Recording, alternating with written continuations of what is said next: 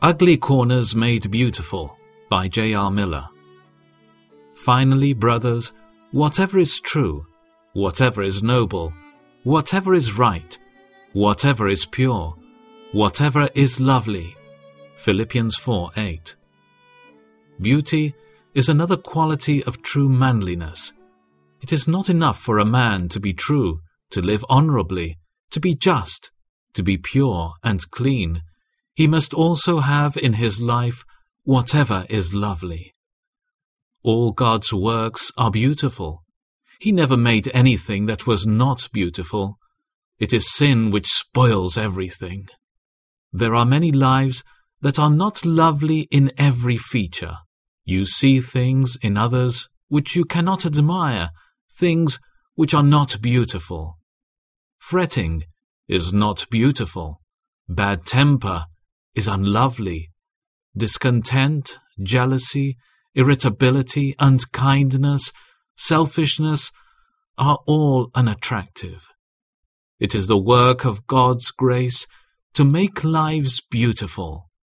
All that grace does in us is towards the fashioning of beautiful Christian character in us. On a florist's signboard are the words, "Ugly Corners Made Beautiful." The florist had reference to what he could do to beautify an ugly spot or a piece of landscape. He would trim out the weeds, plant flowers and shrubs, and transform a wilderness into a garden. That is what grace can do in our lives. Some men seem to think that the fine and graceful things are only for women, not for men. But Christ was a man, a perfect, complete man, and there was not a single unlovely thing in his life.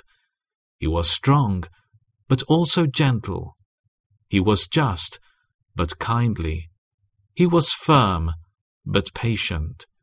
He was righteous, and his indignation burned like fire against all hypocrisy and injustice, but his tenderness never failed. Fine manliness is beautiful, like Christ. Yes, he is altogether lovely. This is my beloved, and this is my friend. Song of Songs 5:16.